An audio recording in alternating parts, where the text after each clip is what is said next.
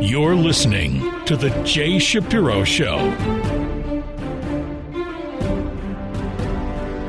You're back with Jay Shapiro, and the first thing I want to talk about this week is an item that got almost no attention whatsoever in the Israeli press, but I think it's important that people know about it. There was a bombing in this Sbarro restaurant 22 years ago here in the heart of Jerusalem. It's a long time ago. It turns out now that Hannah Nachenberg died on Wednesday last week, almost 22 years after a Palestinian suicide bomber bombed the Sbarro pizza place, and she was put as a result of the bombing in a vegetative state.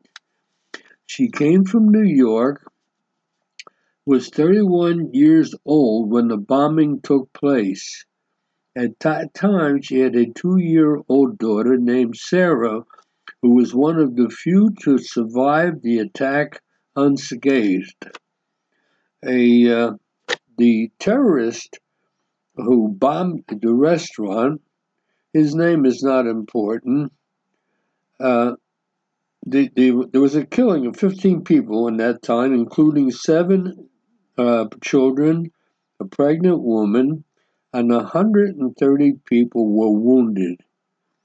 The bomb that he carried in a restaurant included nails meant to cause extreme injury.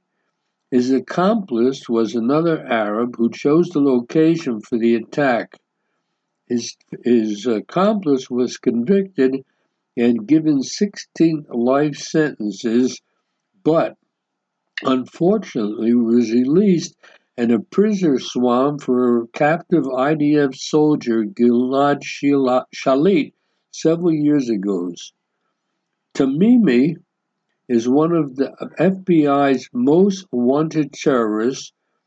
She's a woman, by the way, and her poster says she should be considered armed and dangerous. The FBI poster asked for tips, offering a reward of up to $5 million. Now, interestingly enough, her location is known. She lives in Jordan, where, believe it or not, she hosts a talk show on a Hamas-affiliated television channel. Now, the United States has asked Jordan to extradite her for what happened. Jordan has refused to do so.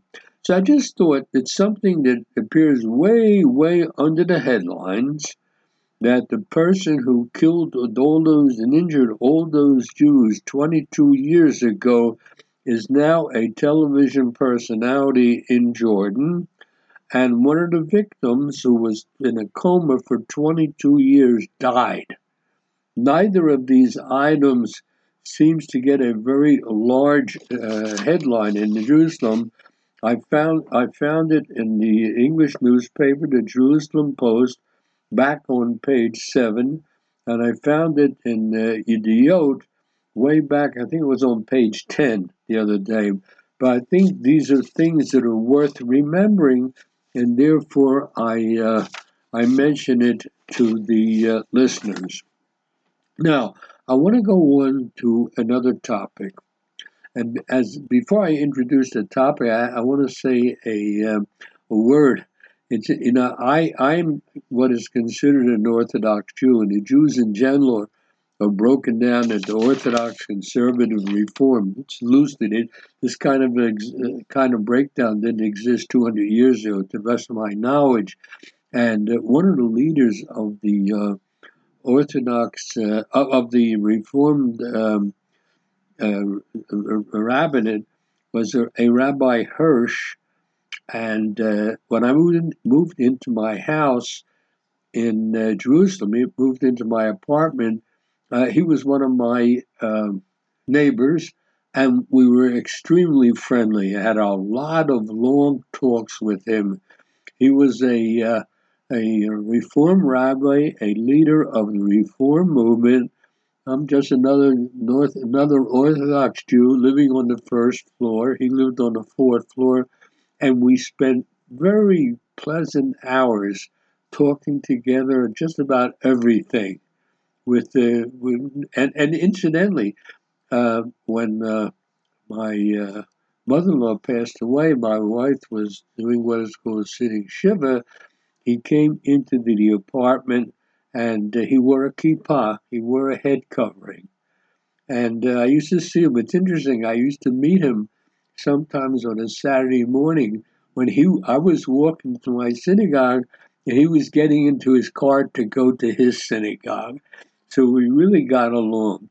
I just bring that up as background to what I'm going to say now. According to there's a problem that Israel is having with liberal American Jews. Liberal American Jews are turning away from Israel. In other words, they don't look at Israel simply as the Jewish state.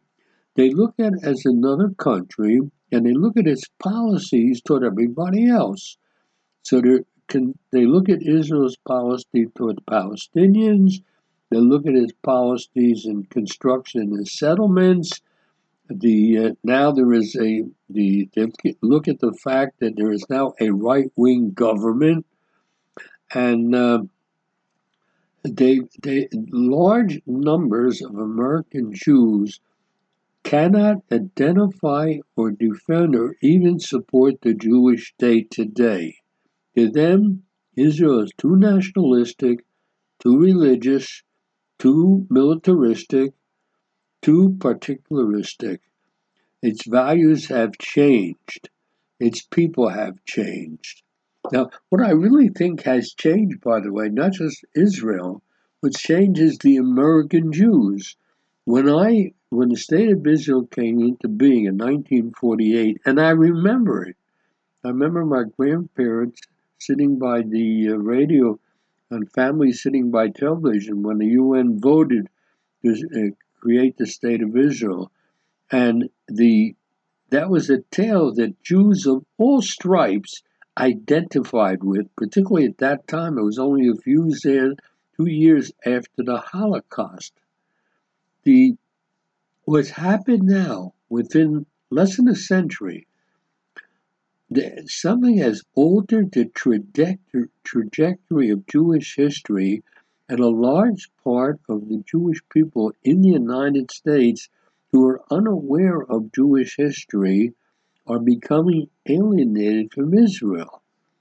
Now, this has happened as the numbers of those with personal experience of the Holocaust, either survivors or their children, that number is getting smaller and smaller. It's almost disappearing.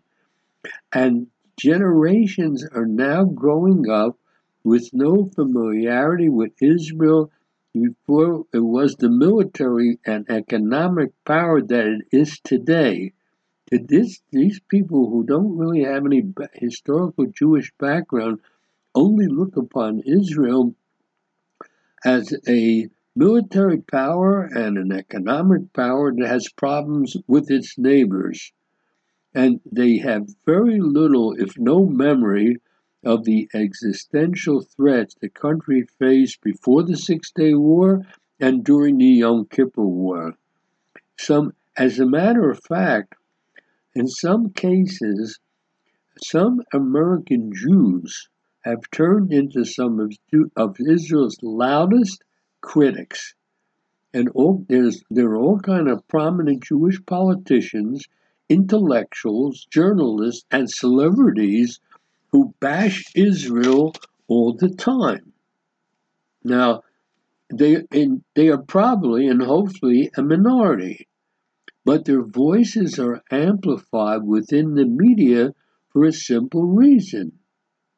And that is, and this was pointed out in an editorial in the Jerusalem Post, that a Jew who supports Israel is not news. What is news is a Jew who says that they don't support Israel. that the history they learned of Israel in Hebrew school was not true. They believed that the state of Israel is illegitimate, and Israelis are interlopers in Palestine oppressing the indigenous people. A generation is being raised in America that believe this. Now, what happened? It's interesting. Dozens of rabbinical students affiliated with reform and conservative movements signed a letter that denounced Israel during what was called Operation Guardian of the Walls 2 years ago.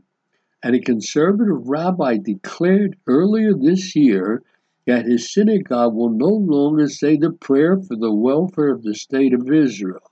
Now, that gets a lot of attention, and it feeds the perception that significant parts of American Jewry have lost their affinity with the state of Israel, the Jewish state that arose after almost 2,000 years of exile. This is a major problem.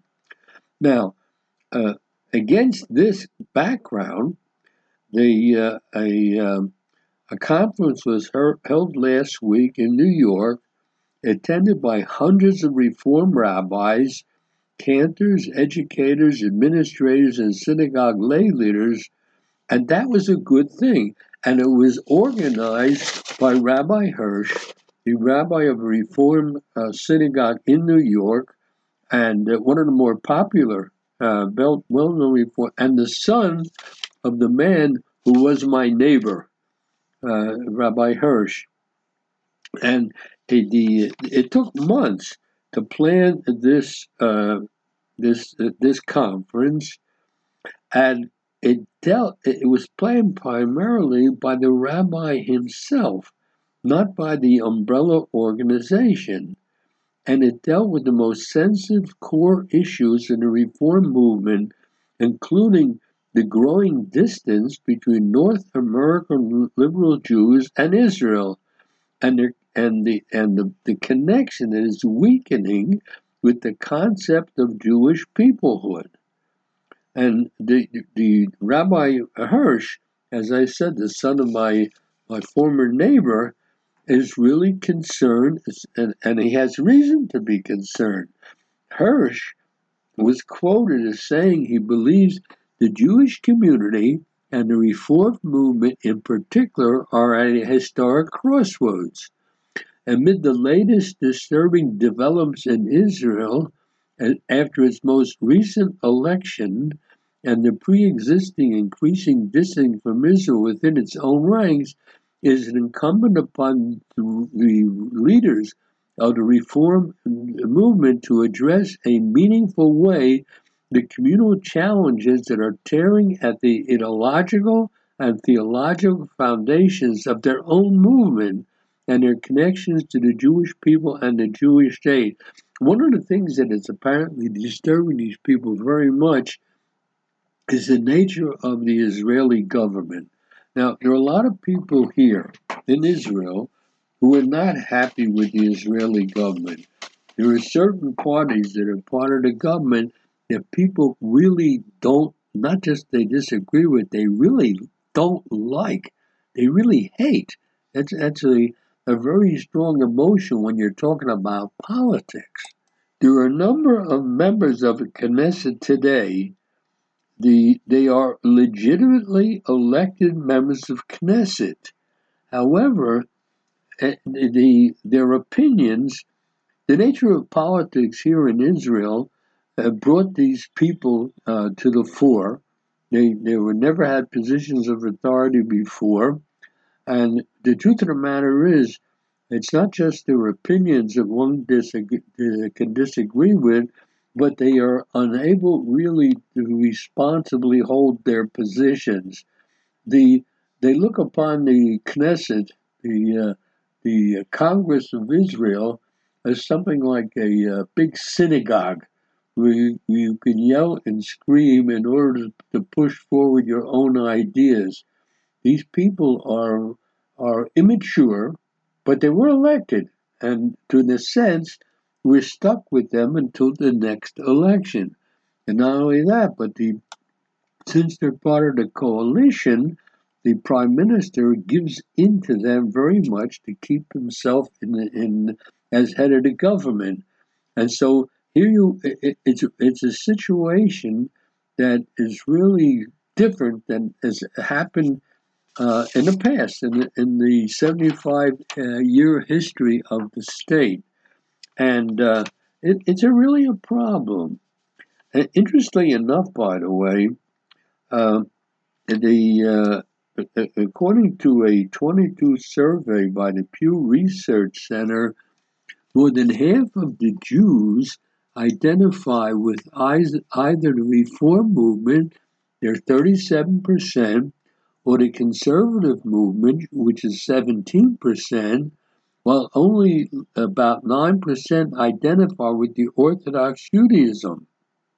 So Reform Judaism is very large. By the way, the conservative movement has seen a significant decline in membership over the past 30 years.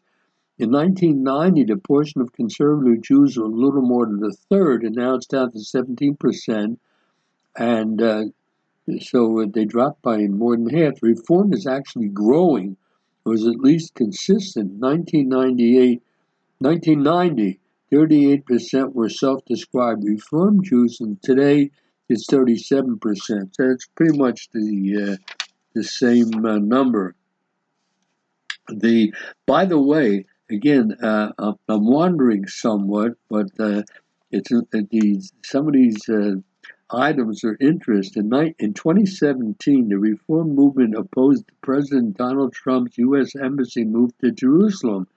The president of the Reform movement was Rabbi Rick Jacobs, who was quoted saying at the time, "We cannot support his decision to begin preparing that move now, absent a comprehensive plan for a peace program."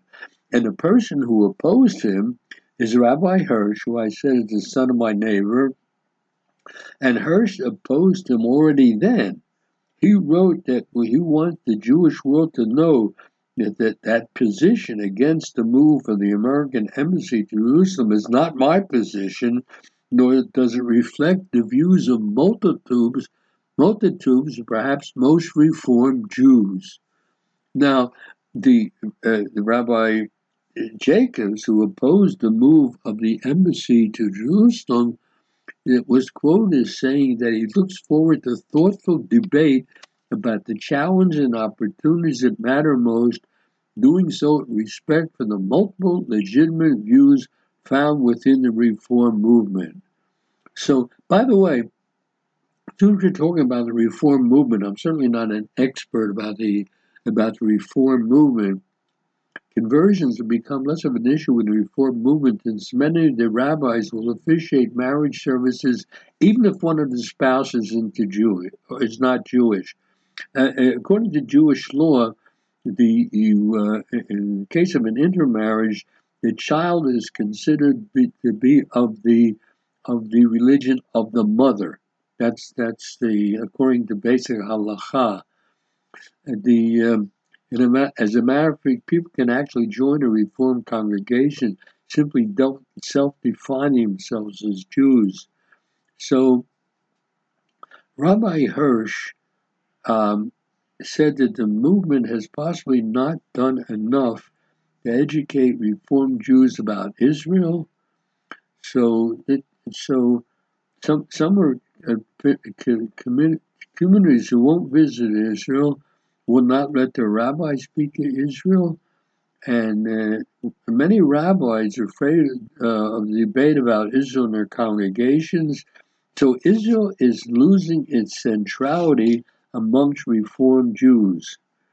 Another issue apparently is that conversion process has gradually disappeared totally in American Reformed congregations. So Rabbi Hirsch said our movement was not doing enough, and that is why they had the conference. So it appears then, just to summarize this, that the Reform movement in the United States is facing a form of crisis. And a large part of that crisis is its relationship to the state of Israel. As I said at the beginning, when the state of Israel came into being in 1948, at that time also there were a lot of people who of course remembered and had and were knowledgeable of the Second World War, and some were even refugees. And when the state of Israel came to being, people were happy to see a Jewish state arise after almost 2,000 years. Had there been a Jewish state 10 years previously, we might not have lost 6 million people. But the bottom line is that the educational system in the United States, and apparently, particularly in the reform movement, does not give enough emphasis about the importance, the very existence of the state of Israel, and it's important for the Jewish people. So in that sense, the reform movement is in the middle of a crisis, and hopefully, the end result will be a closer relationship with Israel and an understanding of the existence of the state of Israel and its importance for the Jewish future. So I just wanted to share several thoughts on this issue with the listeners. I'll be back after the break. Be smart. Listen to Israel News Talk Radio in the background while you work and get the latest news and commentary from Israel. Israel News Talk Radio. Straight talk from Israel.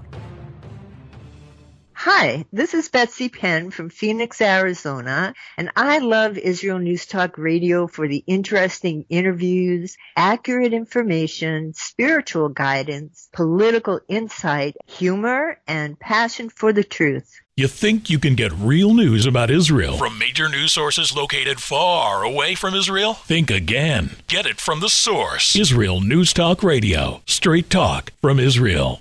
You're back again with Jay Shapiro, and I want to say a few words about Haredi politics. Now, a lot of people don't know what Haredi is, but it's generally called in English the ultra-Orthodox world. Now, one of the leaders of a group in the ultra-Orthodox world, the Haredi world, was Rabbi Yerachmiel Edelstein, and he passed away last week, and he was considered to be the last of a generation of spiritual leaders. He was known as Maran, which is a title reserved for rabbis whose authority was accepted by the entire Lithuanian Haredi establishment. There are different Haredi groups, and one is the Lithuanian group. In broad strokes, the Lithuanian Haredi establishment opposes any form of secular studies. They oppose getting drafted into the army or other forms of integration into Israeli society. It also believes in taking a practical approach to politics as opposed to any kind of ideological rhetoric. It does not attempt to win opponents over to its side. There are parties in the Knesset, Haredi parties, who just will go along with anything that the government does as long as it have benefit for its own people. It negotiates with all the parties in the Knesset in order to maintain its autonomous status and receive sufficient resources for its educational system and religious academies, which are generally known as yeshivot. Now, so there is another group which is within the Orthodox political movement, which is not based on the Lithuanian school, if you will. And these people, what are called Hasidic mostly, they agreed in past government to enter an education and ministry program that would supply its schools with funding in exchange for introducing core secular studies with the ministry's oversight. In other words, one group is opposed to any kind of secular education, and the other one goes along with it as long as it gets budgets for its educational system. So, without going on to all the details, the logical details between the Hasidic element and the Lithuanian element, there are Orthodox parties in the Knesset that are either Hasidic or Lithuanian, what you call. They have different attitudes toward the government itself. Now, these current public, and this is what the important thing, this is why the reason I wanted to discuss this. The current public debate over budgetary allocations to the Haredi sector in Israel fails to address a very critical component, and that is the long-term financial implications.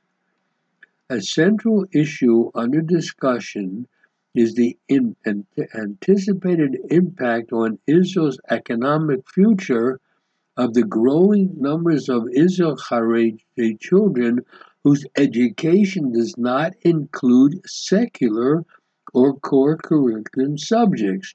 What does a core curriculum be? It means English, math, science. So the question is, if a lot of people are being raised without these core subjects, they won't be able to find high-quality jobs in the future. It's interesting, by the way, the Israeli army, in its planning processes, calculates the number of Haredi children entering first grade and subtracts this number from the potential pool of draftees it expects to enter its rank 12 years later. No one is really dealing with the even longer-term implications of this situation. The Army is trying to figure out how many of the kids entering school now will 12 years from now not go into the Army. That's the Army sees that problem or that issue.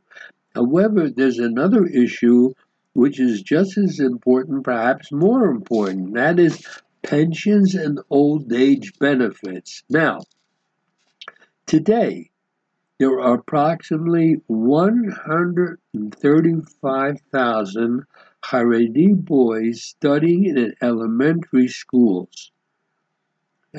And this represents, when you think about it, 135,000 potential IDF draftees who will apply for a military service exemption in 6 to 12 years from now.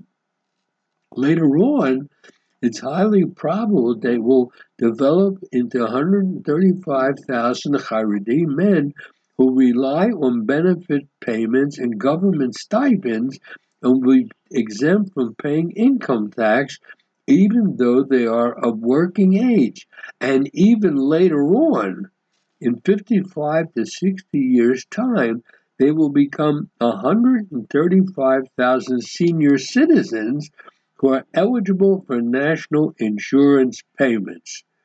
So it's interesting, just putting aside the moment that they won't serve in the army, these people will be as Israeli citizens who will not have essentially contributed to the economics of the society, will be eligible for national insurance payments. If you've not worked on a formal basis or have not made appropriate pension contributions, they will be entitled to an old age state pension that also includes income support. The question is, who will pay for these enhanced benefits? Now, today, around one half of Haredi men do not work, and of those who do, majority are employed in low-level jobs with their income lower than the threshold for paying income tax. As a result, in the future, their pensions will be also very low. In other words, a group is growing up in Israel that's going to be poor.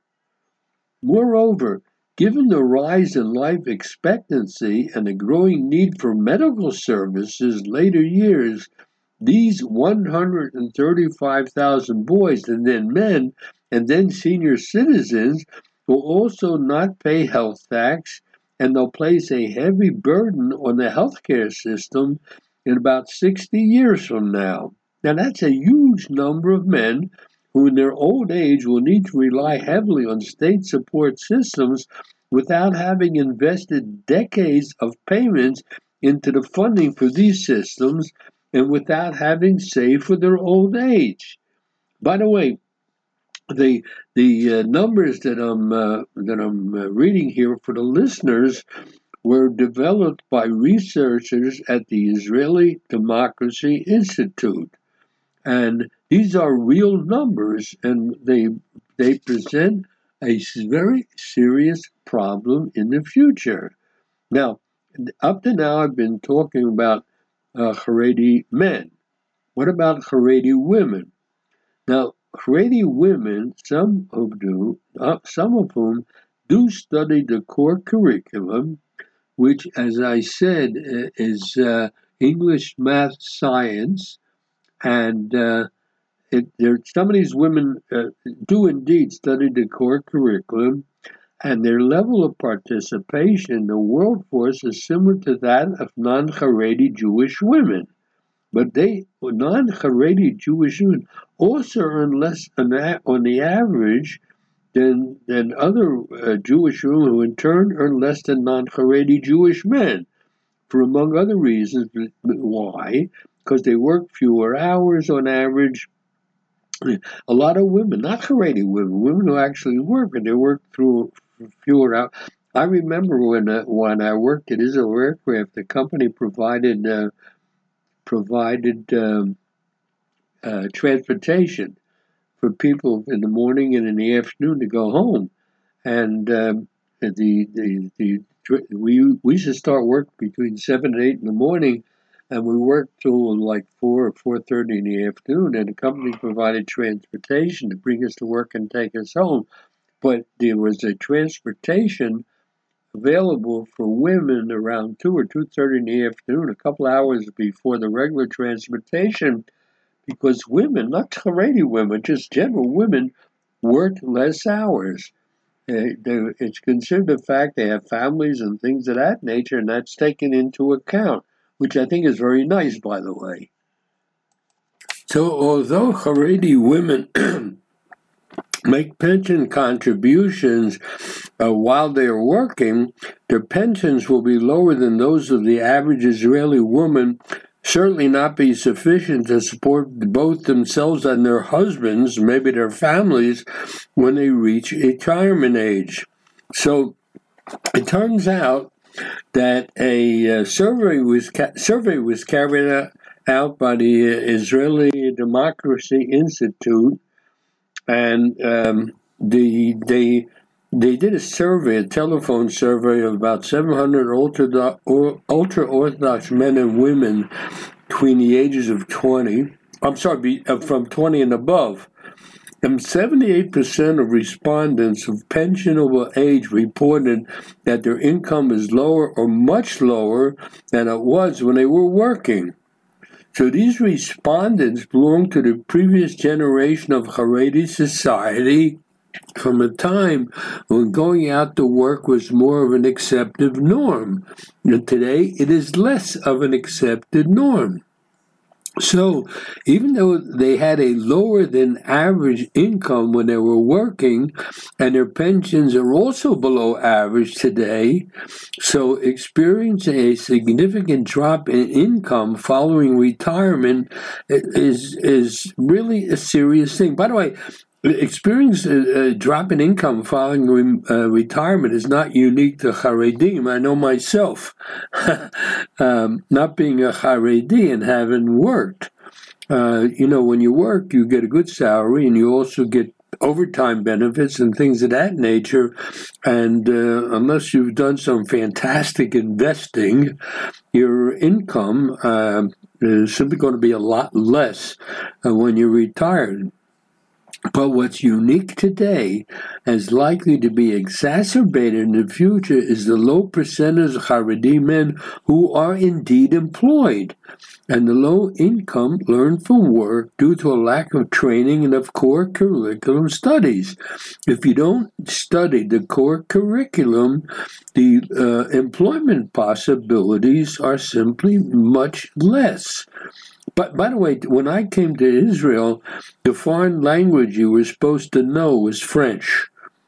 French and English, I guess. In Lebanon, it was French. But I remember here when we came on Aliyah, all the signs in the post office were in French. But because the British had the mandate here, English was very important.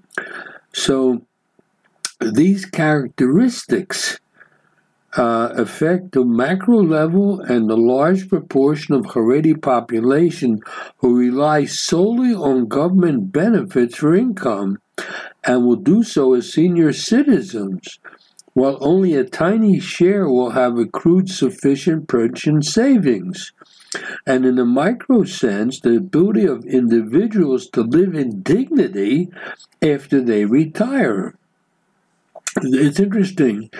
This is from researchers at the Israeli Democracy Institute. Among those ultra-Orthodox survey respondents who have not yet reached retirement age, less than 40% that their income after retirement will be lower than their current income. And a little more than 50% know where their pension fund is held, and 20% report they have no pension fund at all. So, while optimism or lack of awareness about pensions isn't limited to Haredim, and among Haredim there's an additional cause for concern. Among those who work, a little more than 20% save for a pension beyond the mandatory contribution to a pension fund made by employers or the minimum contribution required of self-employed workers, and among Haredim who do not work, only about 22% save for a pension at all. So the bottom line is, these data are extremely troubling in light of the high percentage of Haredim who do not work.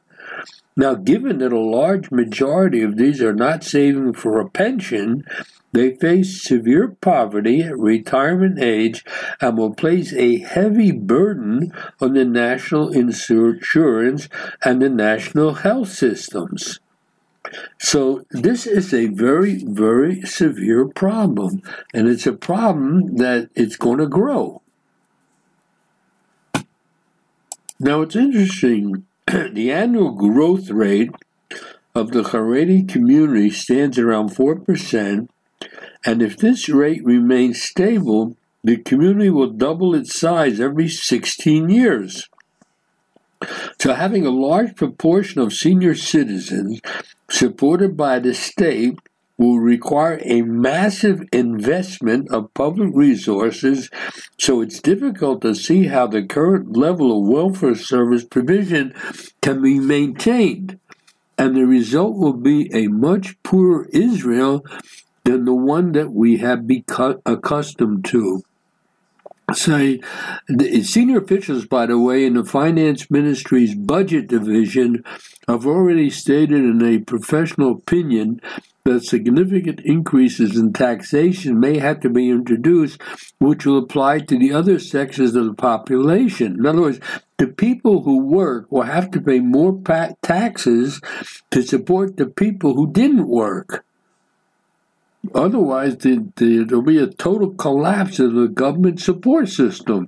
The Israeli government feels a responsibility to support its citizens, and particularly its elder citizens. But there's a limit. You have to have the budget to do it.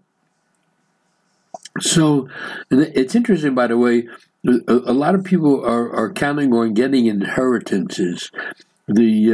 according to this report, pensioners live off inheritance from their parents who themselves died close to retirement age. But this is a misguided plan. The rise in life expectancy delays the passing down of inheritance, and the huge rise in the number of children divides up any sums left by parents into small and insufficient shares. In other words, people today say, well, I'm saving my money for my retirement, but today's people are retiring later, and they're living longer, and they're not going to have what to give to their kids. So the data show that the ultra-Orthodox population, like other disadvantaged populations, does not save enough for pensions and not aware of the importance of long-term financial planning. Thinking about the long term would lead, I think, most Haredim to understand the importance of a core curriculum studies like English and like math and like science, so they can make a decent living and get a decent pension. So they would insist now their children are taught these cores and enter the workforce, which would likely save them from poverty later on. So thinking about the long term would also show them that it's not possible to rely on the state budget to fund benefits when a growing number of senior citizens will become former yeshiva and kollel students who did not contribute to the state's coffers.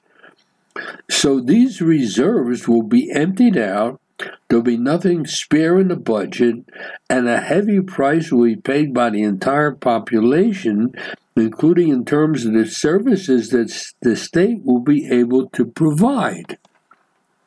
So, according to the Israel Democracy Institute, which is what I've been quoting in this section of the program, so according to them, by staying silent and ignoring the issues today, we are all betraying our future elderly population and our future welfare and health care services. So the Finance Ministry, the National Insurance Institute, and other agencies whose job it is to plan in the long term, they can see this coming. So they must make the government in particular aware of the possible disastrous consequences. That has to be made clear to the entire public, and particularly to the Haredi community itself. And they have to make sure that the Haredi population itself is made well aware of these issues, because we're going to have a real big problem. In 50 years from now, we have a large number of people who are not able to support themselves and have to rely on others who are not going to be very happy about it. So this is pretty much the results of this Democracy Institute study that I wanted to share with the listeners, because it was sort of a surprise to me, but it is a reality that has to be dealt with. I'll be back after the break. Howdy, this is Rita from League City, Texas, now living in Israel. And though my heart may have belonged to Texas, it now belongs to Israel and all the fantastic show hosts at Israel News Talk Radio. Hi, this is Michael Solomon from Kiryat Arba, Israel. And why do I love listening to Israel News Talk Radio? Because I love listening to the interesting interviews they do and their news reporting that most other media sources don't cover. Hey, this is Nicole Ekholm from Malmö, Sweden. It gets pretty cold here in Sweden, so I love cuddling up with a warm cup of tea while I listen to Israel News Talk Radio. Bruce Brill here from Nokdim, Israel, in Judea, the homeland of the Jews, and I love listening to Israel News Talk Radio. Hey everybody, this is Frank Morris from Tennessee.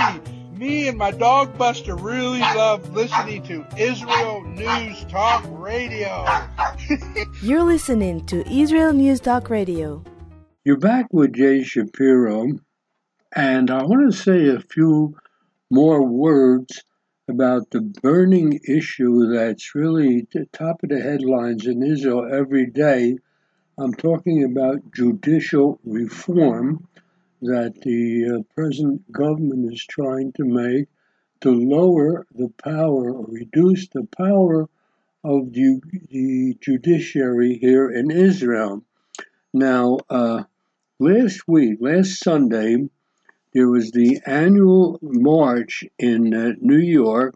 It's a parade for Israel, and an estimated 40,000 people marched. I think, as I recall, they marched down Fifth Avenue.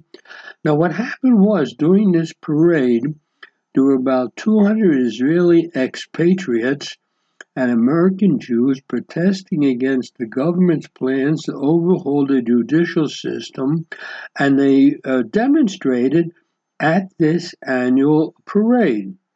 So there were some Israeli cabinet ministers present at the parade, and others changed their minds and didn't attend the parade. This is an annual event, and it's been going on, as I said, for 58 years in a row. Now, what happened was a group of marchers, which were led by a former Israeli consul general in New York, wore shirts that read Zionism equals democracy, and they chanted over and over again the word democracy. And they were actually joined by U.S. Representative Jerry Nadler from New York. Now, some of the protesters yelled shame at Knesset members who happened to be there. For example, one of the leaders in the Knesset for this reform is a gentleman named Simcha Rotman. He's the head of the Knesset Constitution, Law, and Justice Committee, and he is one of the central figures in the government's reforms. There are also some other members of the Knesset who were there who were booed. Now, thankfully, the demonstrations remained under control. The parade organizers said that they were concerned about possible violent protests against the ministers and the cabinet ministers who planned to participate. That's why some of them indeed canceled their attendance. For example, Nir Barkat, who was the former mayor of Jerusalem and the economy minister today, he canceled his appearance. And he and others canceled their appearance at the request of the prime minister's office. They didn't want to see any kind of interruption of this annual parade. Now, I want to say a few things about that.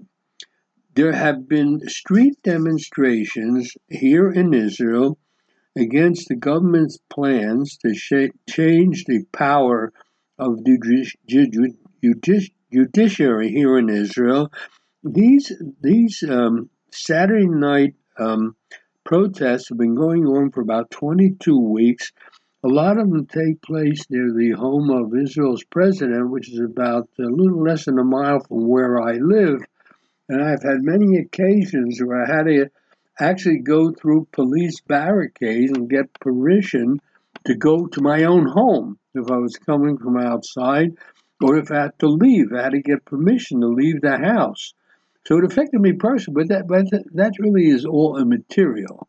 Now, they estimate that some of these protests, which take place all over Israel, they say perhaps the total amount each week, and it's becoming less each week, but it's been estimated there might be 150,000 protesting here in Israel.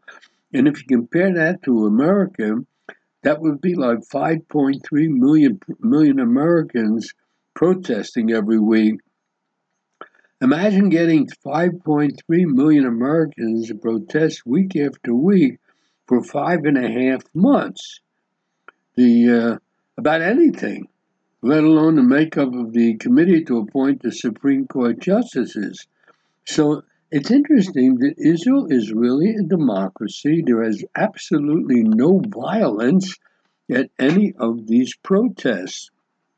And apparently the message of the protest is getting across because the justice minister, he has this judicial reform plan, has pretty much put it aside, and there are talks on under President Isaac's auspices to come to some kind of consensus on the changes in judiciary, and so that, in a sense, says that the protests have been effective. So there were many protests in Israel. I myself was in many protests over the years, but few protests over the years have been as sustained and as large as this one. Now, this being the case, attention is brought to the issue by some editorial writers. I want to share their thoughts with the listeners because I think they're important. The question is, we have these protests, peaceful protests here in Israel just about every week. Should these protests be exported and transplanted to cities outside the country?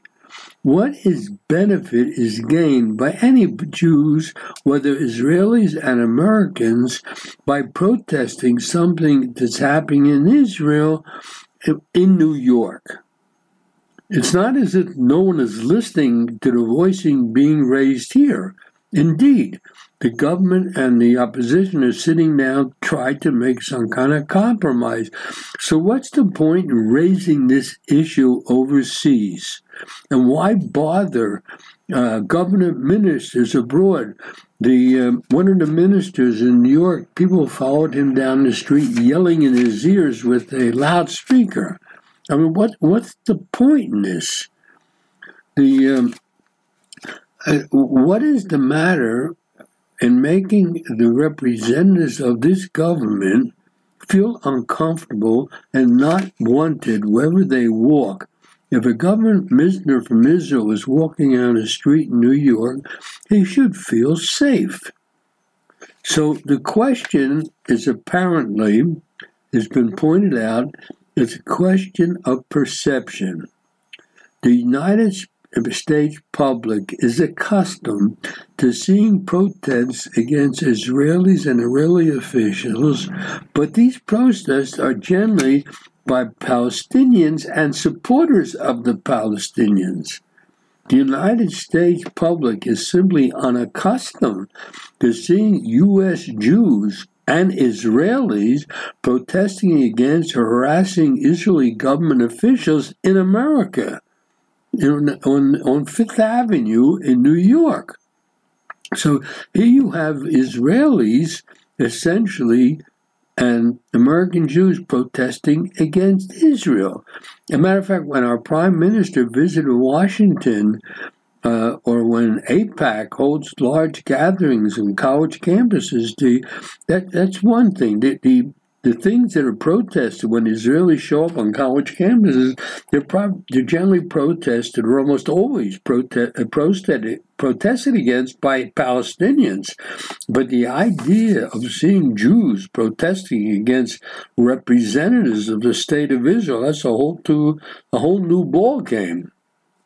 So Jews demonstrating or protesting against the current government, they're not protesting against the state of Israel.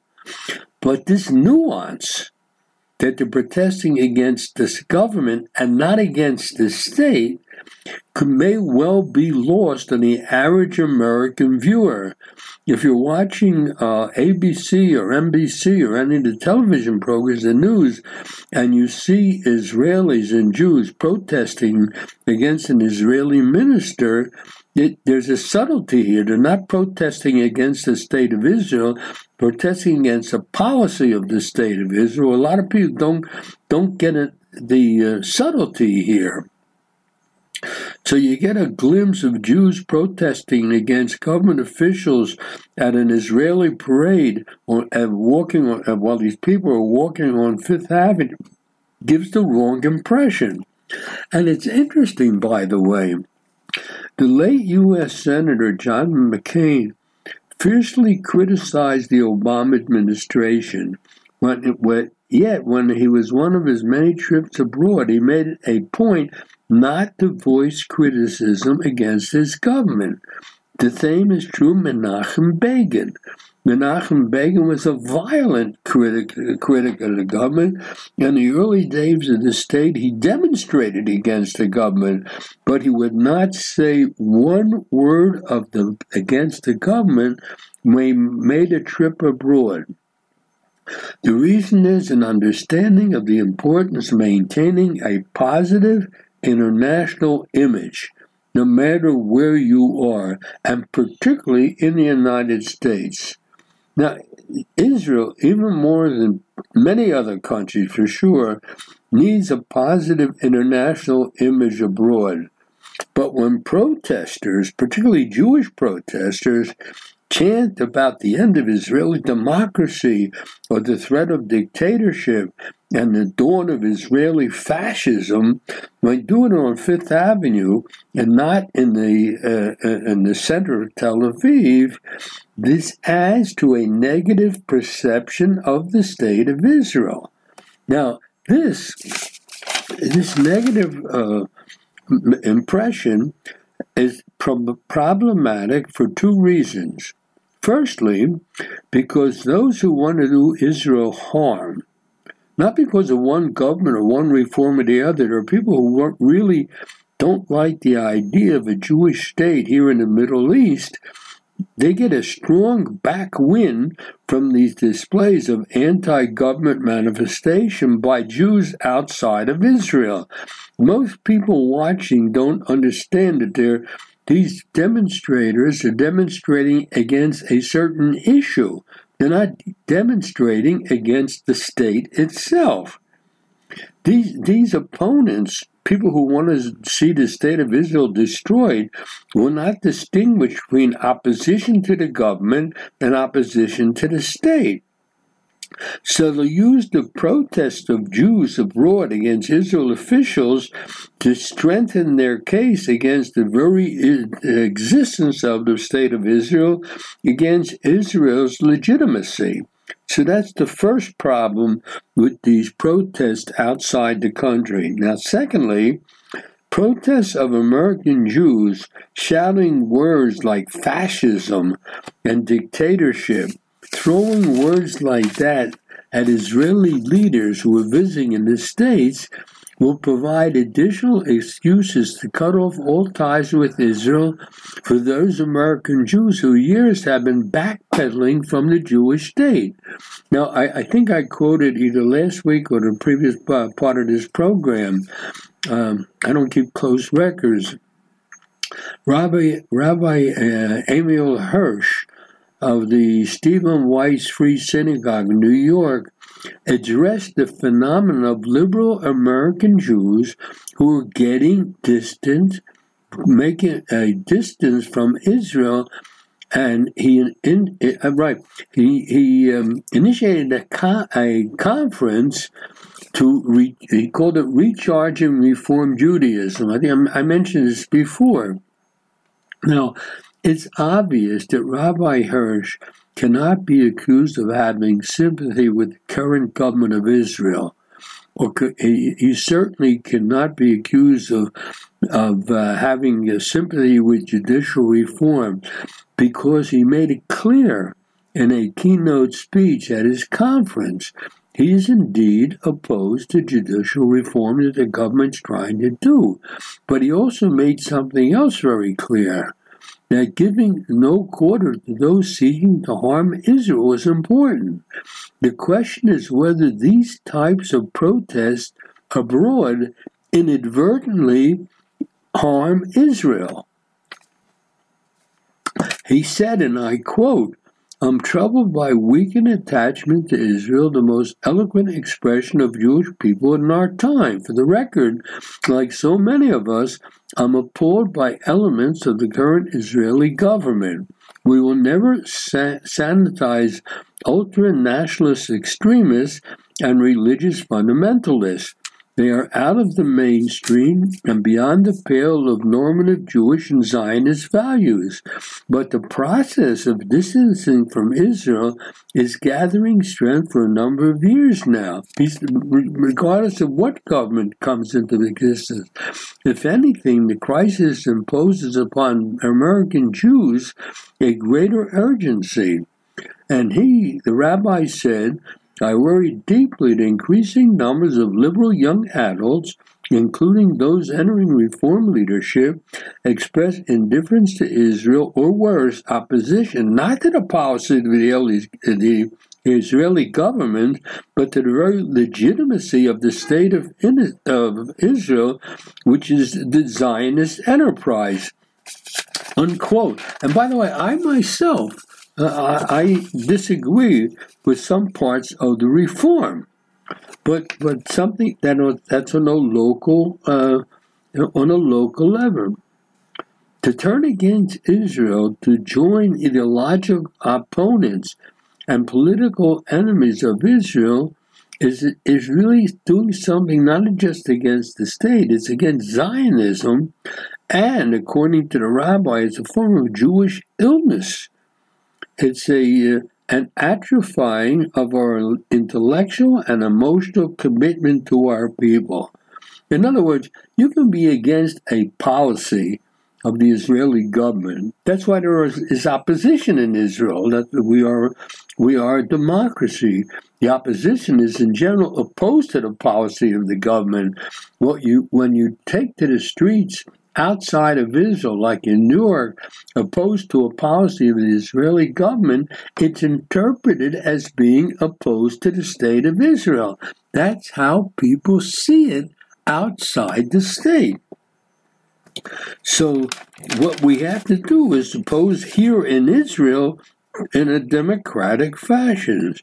Jews and Israelis protesting against our government and against judicial reform in New York are not in any way Israeli haters. These are Jews doing this. Yet their actions may inadvertently confuse people who may erroneously interpret their demonstrations as being not against the government, but against the very state of Israel itself.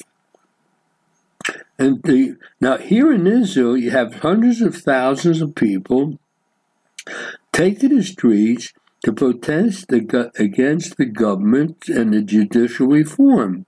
There's little confusion. They're opposed to the government and its policies, certainly not against the state. When they protest here in Israel, when Jews protest against Israeli officials abroad, this may be less clear to the uninitiated. It may be interpreted by those not familiar with the nuances of Israel as opposing the state itself. The bottom line is, it's one thing to demonstrate against the policies of a government and against government officials to demonstrate against them here in Israel. It's another thing, with substantial risk of misinterpretation by the general public, when these protests and their rhetoric are repeated abroad.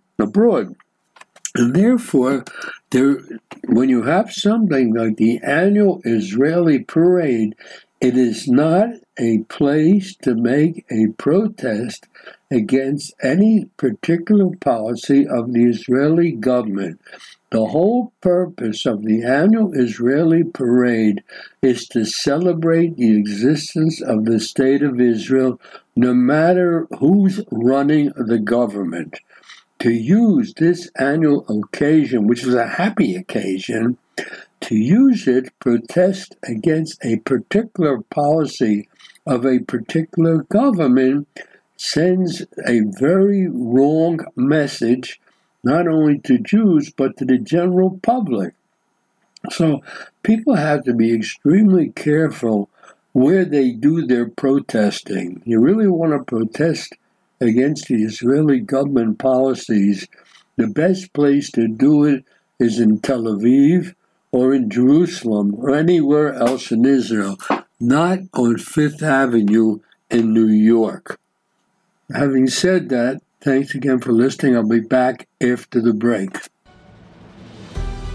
Shalom, this is Nadia Matar from the Sovereignty Movement. At a time when there is so much disinformation, you have to know who to listen to know what really is going on in Israel. Israel News Talk Radio is the radio where you can know that what you hear is the truth. Israel News Talk Radio, straight talk from Israel. You're back with Jay Shapiro. On this last segment of the program, I want to touch upon a few items that are not related to each other. And one of the items is I found extremely painful, actually, to me personally, and that is the fact that during the same week, last week, there were two dates of tremendous importance, both in human history and in Jewish history. June 6th was the anniversary of D-Day, the American invasion of Europe that was the beginning of the end of the Second World War. There was almost nothing in the newspapers at all about this event. The only article I found was one on the second or third page of the second part of the daily newspaper, the Jerusalem Post, and the article was concerned with the fact that France's last surviving D-Day commando went to Normandy to celebrate the 79th anniversary of the invasion. Now, he's 100 years old, by the way. It's interesting that this is such an important event in Jewish history and in world history got almost no attention at all. And I think it explains a lot of the fact that our young generation in many countries in the West are totally unaware of their history and our history. And that is a very, very bad mistake, because if you don't know your history, then you're going to have a serious problem in organizing your future. So that's as far as the invasion of Europe was back in 1944. The other event that occurred during the week was June 5th, which was the beginning of the Six-Day War. And interesting enough, it's a major recursion. It's the English date, the secular date, the beginning of the Six-Day War. And in modern history, people don't seem to know enough about these important dates. It was a changing event, a really serious event. You got almost no write-up at all. What is interesting, by the way, that there was an ad in the newspapers on Wednesday, June 7th, because that was the day, the secular date, when the city of Jerusalem fell into Jewish hands for the first time in almost 2 millennia. And oddly enough, the real recognition of Jerusalem Day, which commemorated June 7th, 2023, was not an article, not advertisement, a statement in the press signed primarily by religious leaders of other countries. Just to give you an idea, the people who signed were from Ethiopia, Nigeria, Bangladesh, Mozambique, Bulgaria, Liberia, Germany, Guatemala, Guinea, Argentina, Colombia, Brazil, Ivory Coast, Gabon, Chad, South Africa, Mongolia, I think I mentioned Solomon Islands, Austria, Kenya, and the Czech Republic, And actually, one of the people who signed this praise for the Jerusalem Day was a former Canadian Prime Minister, Stephen Harper. But it seems to me there's something wrong in our educational system that we are not commemorating these really important days, both in the world history and in Jewish history. The Hebrew date of Jerusalem Day is a very big celebration. Here in Jerusalem, it's not a big celebration in the rest of Israel. Israel Independence Day, of course, is a big celebration. But the fact that the city of Jerusalem came under Jewish hands first time in almost 2 millennia, it doesn't seem to get the proper recognition. It is a world-changing event, and it doesn't get the proper recognition by the world and by Israel. So I just want to pass my feelings along to the listeners. Something has to be done about it. And by the way, along these same lines, something interesting happened both in France and in the United States that I really find disturbing. In Paris, the presidents of 3 major Jewish organizations were boycotted the visit of Israeli Finance Minister Bezalel Smotrich. Leaders of these Jewish organizations didn't participate in an event that was set to take place on Tuesday evening with him and representatives of the French Jewish community. Now, whether you like the present government or not in Israel, where I remember when the state of Israel came into being, everybody celebrated it because they finally had a Jewish state after all those years. And the Jewish state at that time, the government of the Jewish state, when the Jewish state came into being in 1948, was a socialist government. American Jews celebrated that government, although they themselves wouldn't want to live under a socialist government. They didn't want socialism in Europe. They didn't want socialism in the United States. They wouldn't want socialism in Israel. Now, eventually, in 1977, the socialist leadership was kicked out of government. But that's not the point. People celebrated the fact that there was a state of Israel. And for example, I remember when Ben-Gurion, who was the prime minister, came to visit the United States in the early 50s, there was a big celebration in Philadelphia at Independence Hall. Now, I doubt very much if even one person in that audience in Philadelphia was a socialist or who would vote for socialism. But they celebrated the fact that a prime minister of the now newly formed state of Israel came to the United States, and that's what they celebrated, not his politics. And today, politics seems to be broader and more penetrating than it used to be.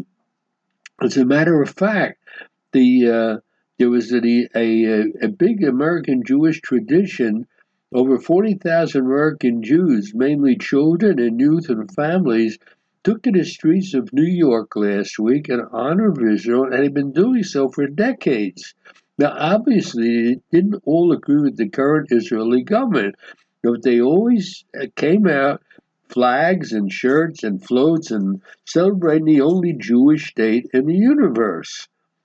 So it's a tradition that dates back to 1965. Tens of thousands of people came together to express their love and support for Israel. And it is a joyful event. It's a powerful display of solidarity with Israel, especially in times of crisis. However, this year, the parade in New York was marred by no more than maybe 200 protesters who decided to use this occasion to vent their anger and frustration at some of the Israeli ministers of the Knesset who were marching in the parade. They came up with all kinds of signs like "Save Israel," "Stop the Overall." They shouted insults and slogans at the ministers. They accused them of betraying Israel's democracy, and so forth. So that was really shameful. It was a small but vocal group who followed the Israeli elected officials in the parade, and they yelled shame at them. There were also by some who demonstrated peacefully. They were the minority. So, as a matter of fact, all the Jewish leaders and the leadership from all backgrounds urged the demonstrators' movement to leave the parade, not to demonstrate, because the protesters' behavior was disrespectful, disruptive, and divisive. They violated the spirit and the sanctity of the parade, which is meant to celebrate Israel's achievement and not to criticize its policies or leaders. So they alienated and offended many of the parade participants because they had come there to show their support for Israel, not to witness a political dispute. It was simply the wrong time and the wrong place to have any demonstration of your political views. The people don't get the sanctity and the gesture of having the Jews in their own historic homeland. They love Israel, I'm sure, even those who disagree with the government. Though the protesters should apologize for their actions and really refrain from repeating them in the future. They should also respect the diversity of opinions and perspectives within the Jewish community in Israel and abroad. Supporting Israel does not mean agreeing with everything that happens in Israel. The very existence of the state of Israel is what is being celebrated. So to turn it into a cause for political demonstrations is simply wrong. It's wrong, and it's impolite, it's discourteous, and it shows a lack of understanding of Jewish history. And I wanted to get that off my mind. Another subject which bothers me, and it should bother any thinking supporter of Israel, is the attitude of the UN toward the state of Israel and its misrepresentation. The United Nations has a representative who sits in Jerusalem. He's a Norwegian. His name is Tor Wennesland, and he came out a few statements that were very anti-Israel. And it's interesting, by the way, this Wennesland is a former scholar of divinity, philosophy, and sociology at the Oslo School of Theology, Religion, and Society. That's a big title. And he has an even bigger, that's a bigger title. Get ready for this. He's called the United Nations Special Coordinator for the Middle East Peace Process and personal representative to the Palestinian Liberation Organization and the Palestinian Authority, and envoy of the Secretary General to the Quartet. That's his title. And he makes statements to the UN, and he makes daily tweets. He's been particularly vocal in condemning Israel and adopting almost in totality a biased and one-sided Palestinian narrative. And the interesting thing, he doesn't even conceal his bias. He does play some kind of minimal lip service to the fact that there are Palestinian terrorists, but it's really only lip service.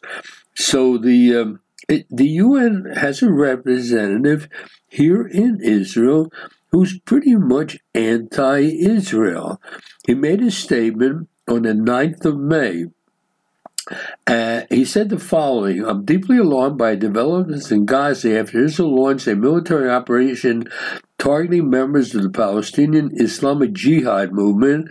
The Israeli airstrikes inside Gaza result in the killing of 13 Palestinians, including 3 members of the PIJ, a doctor, 5 women, 4 children, and more than 20 injured. I condemn the deaths of civilians in the Israeli airstrikes. This is unacceptable.